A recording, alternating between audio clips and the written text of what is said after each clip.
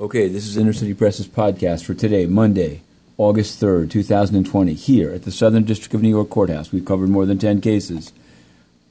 We're going to focus on one and then something at the United Nations. Now, the one we're going to focus on actually dates back to 2009. It's prosecution of Rigoberto Renteria Andrade. He was charged with massive drug importation from Mexico, 125 pounds of drugs, 4 AK-47 rifles, 2 M16 assault rifles, 2 Desert Eagle 50 caliber pistols, etc. He reappeared today, 11 years later, before Judge Denny Chin. He's now on the Second Circuit, but he's still hearing these cases.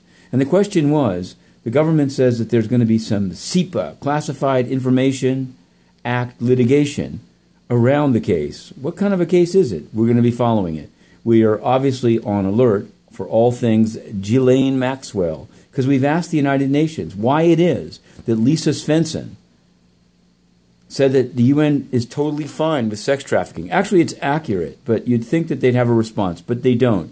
Antonio Guterres, who has covered up multiple child rapes by UN peacekeepers in the DRC and the Central African Republic, has no answer at all. And so we sought to ask the questions to the incoming president of the UN Security Council, Indonesia, Ambassador Dujani. Yes, we wrote to them in the morning and we said, we have every right. What's the passcode to ask questions today at 3? And they didn't provide it.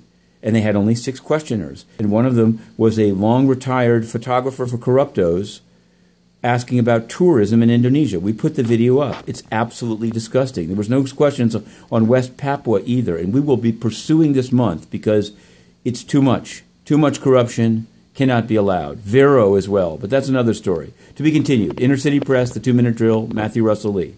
The week begins.